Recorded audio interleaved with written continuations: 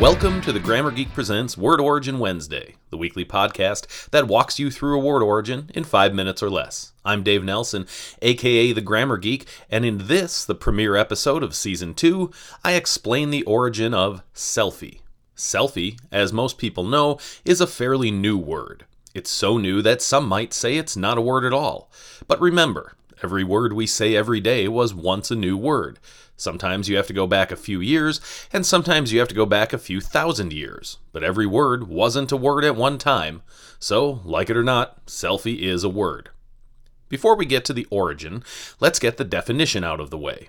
A selfie is a photograph that one has taken of oneself, usually to be sent via text or posted on social media. That seems obvious to most of us, but in the relatively short time selfie has been around, it's already been misused. If you send or post a photo of yourself, it's a selfie only if you took the photo. If someone else took it, it's not a selfie. Now that we've cleared that up, on to the origin. The root word self came from Old English, so before the 12th century. It's related to very old Norse, Dutch, and German pronouns. As for the IE suffix, that goes back to Middle English, and there are examples of it sprinkled throughout modern English in words like sweetie, cutie, oldie, and goodie. The first documented usage of selfie was in September of 2002. It was in an online forum hosted by the Australian Broadcasting Corporation.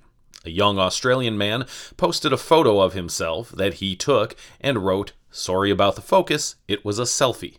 That's the first documented appearance of the word. As with most slang, chances are selfie was used in spoken language for a while before it first appeared in print. The next recorded usage is from an Australian blog in 2003. Clearly, there are ties to Australia. But selfie quickly spread across the globe, soon appearing in newspapers, magazines, and social media everywhere. In 2005, a Canadian man patented the first selfie stick, allowing people to take selfies from farther away. In 2013, Oxford Dictionaries named selfie its word of the year. That's 11 years, 2002 to 2013, from its first documented use to word of the year status. Not bad. But that rapid ascension is one of the things people don't like about selfie. It's gone from a non-word to an everyday word in such a short period of time, and that's hard for some folks to handle, as if a word must put in more time before it can be fully recognized.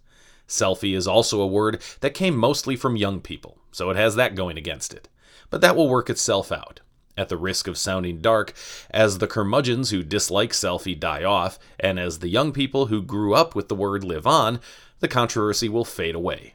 In the 1880s, when young people started shortening telephone to phone, old people had fits. Now, we use our phones to take selfies, no one says telephone anymore, and life goes on.